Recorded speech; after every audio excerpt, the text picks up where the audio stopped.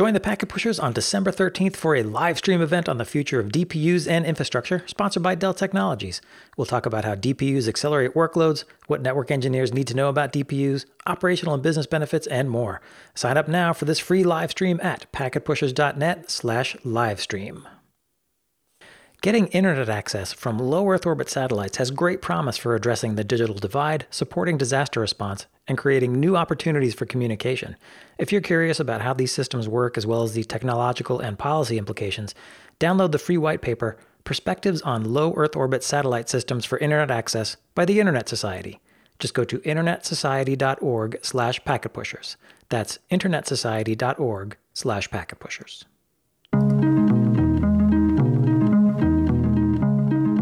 Welcome to the IPv6 Buzz podcast, where we dare to dive into the 128-bit address space wormhole. Quick reminder, there's sponsorship opportunities available for IPv6 Buzz and all the other Packet Pusher podcast shows. So if you're interested, go to packetpushers.net/sponsorship. You can get all the details. And if you got something cool working with V6, well, we definitely want to hear about it. That's what the show is all about. So reach out, let us know. I'm Ed Horley with my co-host Tom Cuffey and Scott Hogan. Today, we're going to be sort of perusing through some stuff with DNS and talking around V6 and DNS and a couple of interesting things around that. So I don't know, who wants to kick it off? I think when I first started to learn about IPv6, it was kind of eye-opening to me that I realized I could do a DNS query over a quad A record query over IPv4 transport. Many years ago, we had DNS servers that only could communicate over IPv4, but you could still ask a resolver about, to help you resolve a quad A. Right. But that took place over IPv4 transport. And then I realized, the opposite is true. You could have a V6 DNS server, and over V6 transport, you could ask it about A or quad A record queries. And so just understanding that the protocol, the IP version that's being used for the underlying query traffic between a client and a resolver, whether that's TCP or UDP 53, can be different than the protocol that's being talked about inside that DNS communications. That was something I learned about a long time ago that I thought was really eye-opening. I was like, this is kind of cool. It's very meta. Very meta, exactly. It was like an early transition technology, basically, to generate traffic over IPv6. So that was the big V6 valve that you would open and close would be whether or not there was a quad A record actually established that pointed to a resource like a host record that pointed to a service or an application that you were trying to reach. But if you didn't put that in DNS, then there wouldn't obviously be any attempt to get a session and have traffic flowing over IPv6. Well, in early days, we sort of assumed that V6 wasn't necessarily going to be transporting out to the public internet, even, right? When you're just doing initial testing. So there's some rationale behind that. And I guess that even leads into some of the work that you did, Tom, early on around, IPv6 launch day, right? Yeah, World IPv6 Day and World IPv6 launch. As soon as that quad A record exists and there's an attempt to connect over IPv6, then you run into that legacy problem, which has been dealt with happy eyeballs now at this point. But that you had hosts that was like, hey, I got a link local address. Let me connect to this IPv6 website. And it's like, no, you're not going, you're not going anywhere, buddy. Anywhere because you just got a link local address. Good luck. Yeah, and then the browser has like a 3-minute timeout or something before it falls back to v4. And meanwhile, grandma's like, the internet's closed. I'll just come back tomorrow. So the internet's closed.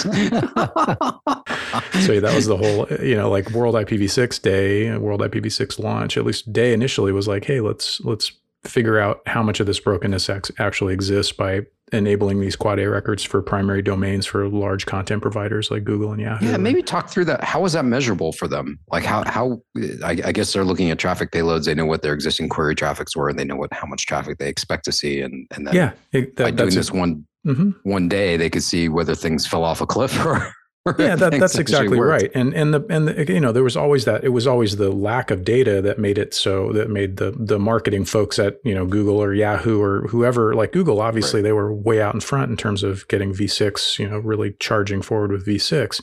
But they didn't want to go so far as to enable IPv6 on their primary domain like google.com and then have all this jeopardize their revenue. Yeah, potential brokenness. And so just really the purpose of it was for them to get a handle on how much brokenness there was and whether or not it was something that was, incredibly impactful or something that could be just reasonably managed. And I think they determined that it was the latter. And then, of course, but that's setting aside all the additional infrastructure upgrade and, addition of IPv6 that happened between the time of World IPv6 Day and World IPv6 launch, where it's like, okay, there's not that much brokenness, and there's even less brokenness a year later. Let's enable Quad A records for primary domains and leave them on for big content providers. Yeah, because there was IPv6.google.com. Right. Then. And you can still ping that today, and you can still browse to IPv6.google.com today. Yeah, it works. Yeah, because everyone was setting up alternate fully qualified domain names for the V6 related resources because, that was effectively, it didn't impact www.google.com or google.com because it didn't have a V6, didn't have a V6 entity. You pointed them to a new named resource. And all of us in the community sort of knew like, oh, well, you do IPv6.google.com and you can get to a V6 resource for that. And it only had a Quad A record. But early on, Google even had a permit deny scenario list using more modern terminology than what they used for it, or more PC, I guess. But where basically, if you didn't have an address that was permitted to actually do the query, it wouldn't respond back with a Quad A record, right? You had to be on their permitted list to actually query for those particular A records that they provided to prevent breakage, I guess. Right. Yeah, nothing scales quite so well as an internet-wide deny or permit. Deny or allow no one list. A big Etsy hosts file for the IPv6 internet. That's right. You got to go in and modify the global Etsy host file, buddy. and use Yellow Pages. That's right. Well, but that gives some background on the early days around some of the misbehavior that we sort of were dealing with, right? Because we really didn't have happy eyeballs for some mechanism within the OS to fail quickly from one protocol to the other, either direction, whether V4 was working or whether V6 was working, right? Had there been a happy eyeballs already in place, then there would have been no need for the World IPv6 Day or World IPv6 launch. Those clients, those hosts that thought they had IPv6 but really didn't. They would have made that connection over V4 very quickly, and then would have, the choice would be made for them essentially. So, this post happy eyeballs universe that we joyfully live in, of course, and that leads to the idea that, maybe there's additional tweaks going forward. And I think it was a Cloudflare that proposed the combining of the A and Quad A record as a DNS record type, maybe as something to, an optimization. Yeah. That's one of the things of maybe not having to ask twice for the same info sort of thing. Right, exactly. In terms of optimizing, you get both an A and a Quad A record back in a single query, as opposed to querying once for an A record and querying again for a Quad A record. That didn't seem to go anywhere though. I don't know if it actually made it through and got pushed through on the IETF side or whether it's sitting on the fence. Seems like there's a lot of stuff that's sort of sitting on the wayside on the IETF side. Yeah, and I guess is that just a case of things are working well enough as we especially on the service provider side and the content provider side. Yeah, I don't know if how many folks does it really impact to do a combined record versus two queries.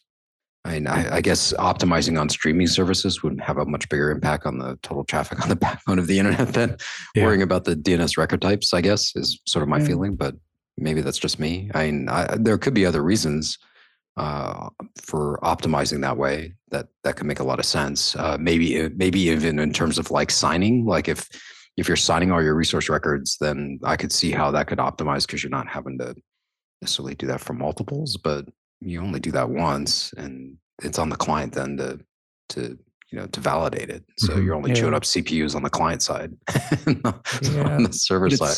It's session state. And then if we move to DOT, then it's more, it's two TLS sessions and the cryptographic overhead that goes into creating a TLS. Just ask one question, an A question, and then ask a Quad A question in a second session. That would be add to the DNS resolver's load, CPU load. Right. That's fair. Not just anything you can speed up. The faster you can make DNS, the faster you make all your applications work. Right. If DNS is the bottleneck, everything's going to be slow. For sure. Mm-hmm. So you definitely want to have fast DNS name resolution, and then figure out how your app or the network stack is being slow, or your backbone's too full. We're pausing the conversation for a quick word about the future of DPUs and IT infrastructure at the Packet Pushers live stream event on December 13th, 2022. DPUs, or data processing units, are special purpose hardware that run in servers to accelerate network, security, and storage functions. DPUs are creating new opportunities and challenges for distributed architectures. You can learn about DPUs and their impact on infrastructure and operations at our live stream event, sponsored by Dell Technologies.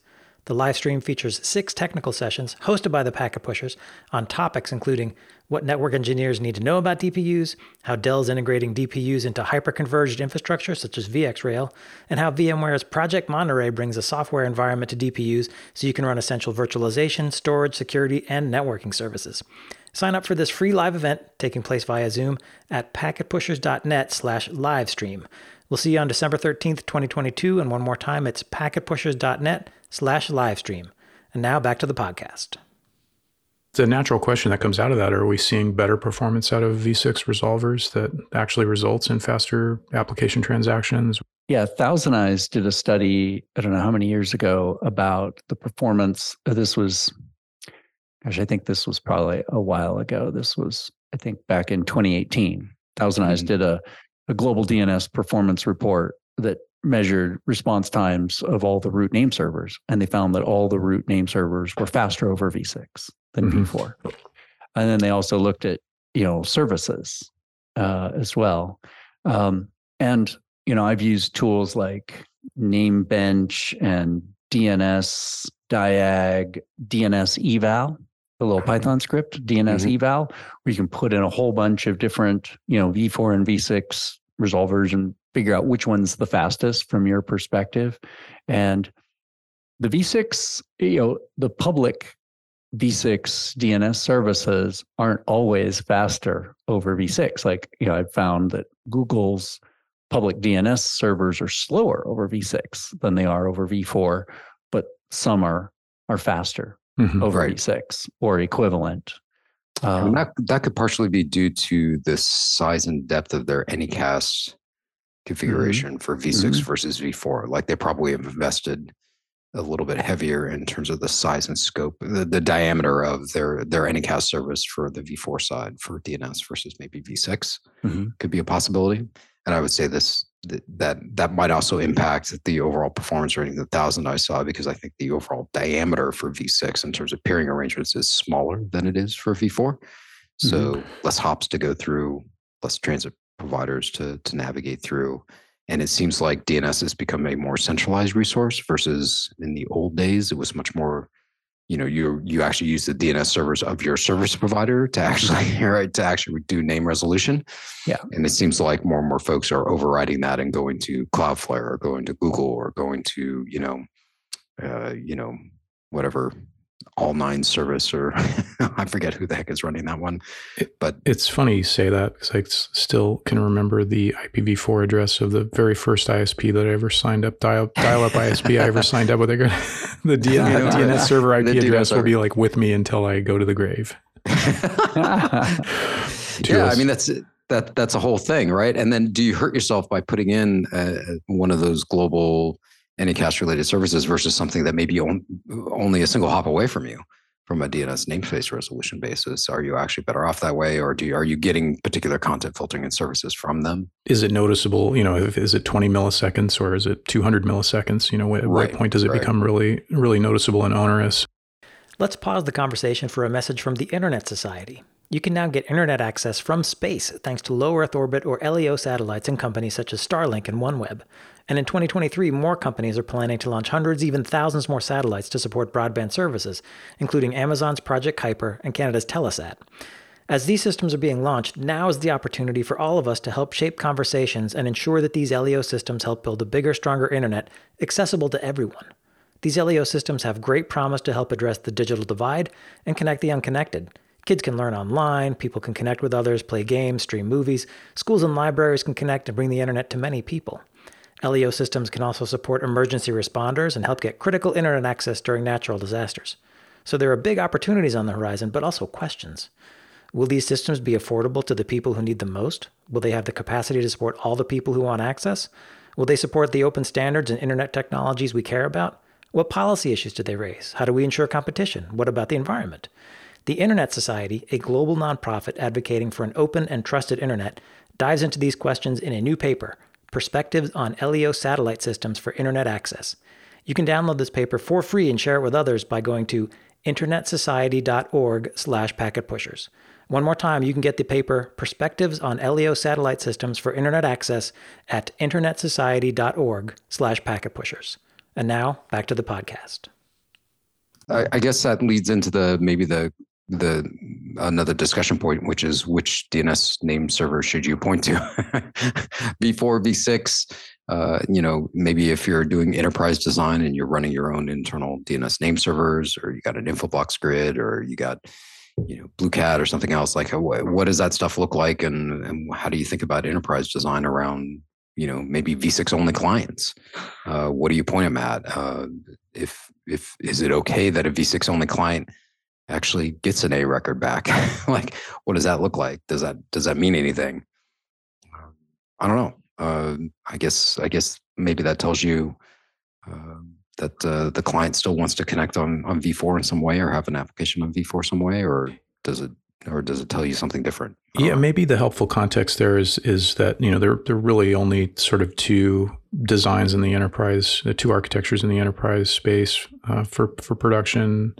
Corporate LAN, where it's like it's probably, if you've thought about IPv6 at all and you're trying to move in that direction, it's dual stack. And so, you're basically relying on that happy eyeballs mechanism to get the job done.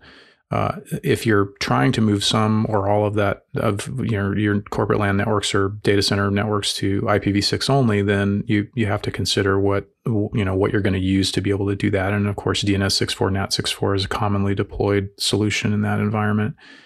But there's also potentially server load balancing that you can use, and so it sort of depends on that. And then that's the big architectural discussion and decision. And then as far as how you're going to optimize that just really depends on sort of which of the technologies you pick and how you've sort of mixed and matched them and what the critical applications are, et cetera.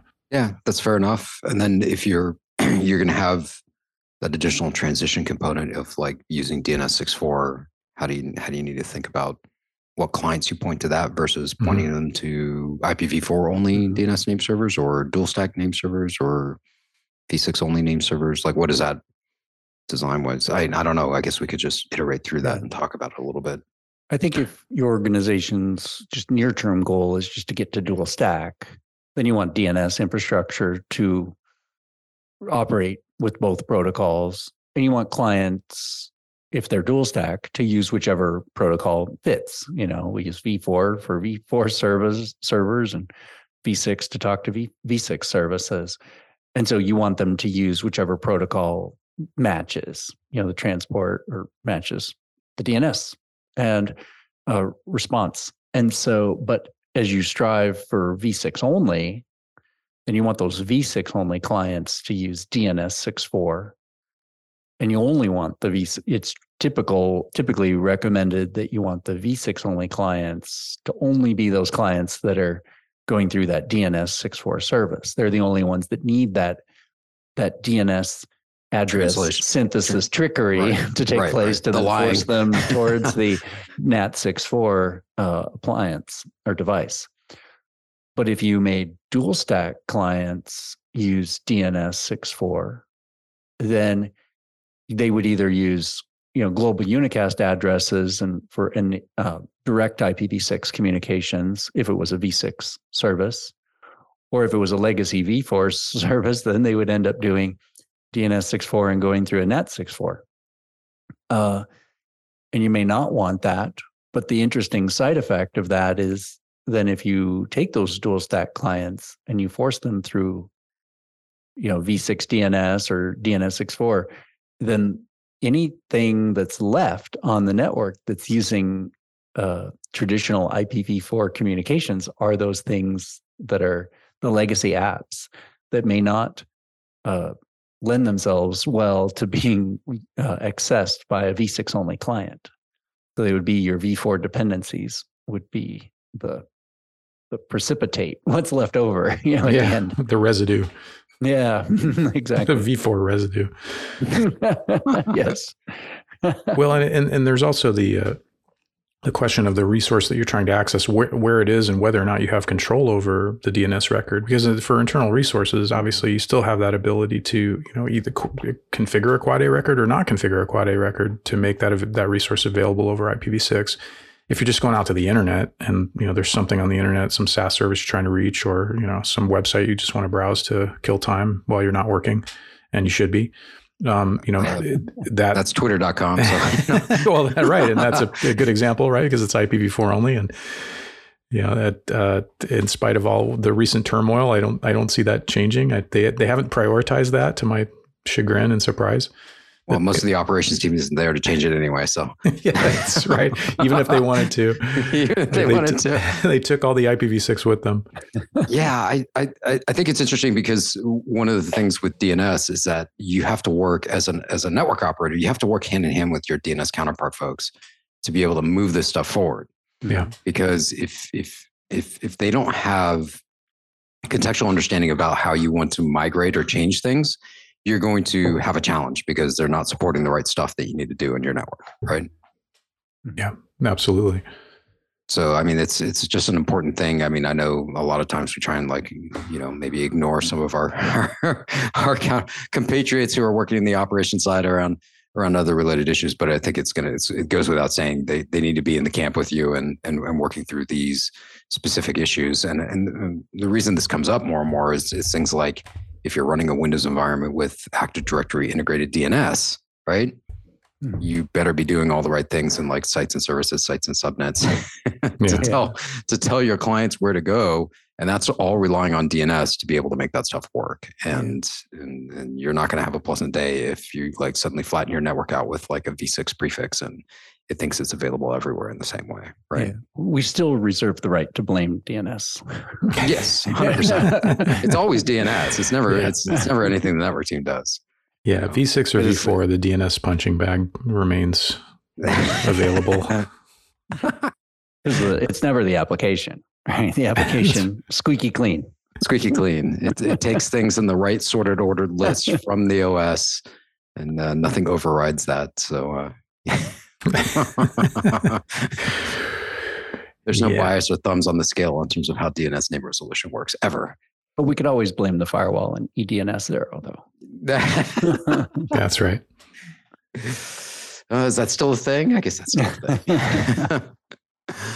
All right, you guys. I think we covered most of what we wanted to chat about that. I mean, it's quick, but I still think it's super important for people to pay attention to in terms of like how they're thinking about DNS and IPv6 and how the two intersect around a bunch of these things. Yeah. So, and how the thinking has changed over the years. We had common misbehavior DNS queries a long time ago. Now we're in this dual stack phase, and eventually we'll get to running maybe V6 only DNS servers at some point. But your techniques will change as you move through this journey. Yeah, 100%. And don't leave your resolvers open, people, even over IPv6. That hasn't changed. That hasn't changed. Yeah. Too funny. Well, unlike V6, we run out of space for the podcast. You can reach the IPv6 Buzz podcast on Twitter still, if it's still up, at IPv6 Buzz. And you can hit up myself and Scott on Twitter at Scott Hogue and at eHorley. Tom's on LinkedIn. You can hit him at linkedin.com/in/TomCoffeen. Thanks for listening to the IPv6 Buzz. You can find us on the Packet Pushers or any of your favorite podcast apps. Just search for IPv6 Buzz. And if you like the show, it'd be great if you give us a rating on iTunes. If you like this podcast, we recommend you check out Heavy Networking, Day to Cloud, and the Network Break podcast, and all the other great technical content over at packetpushers.net. So long, and until next time, we'll see you on the internet. The IPv6 internet, that is. Thanks for listening to IPv6 Buzz, a podcast devoted to truth, justice, and 128 bits of address space. IPv6.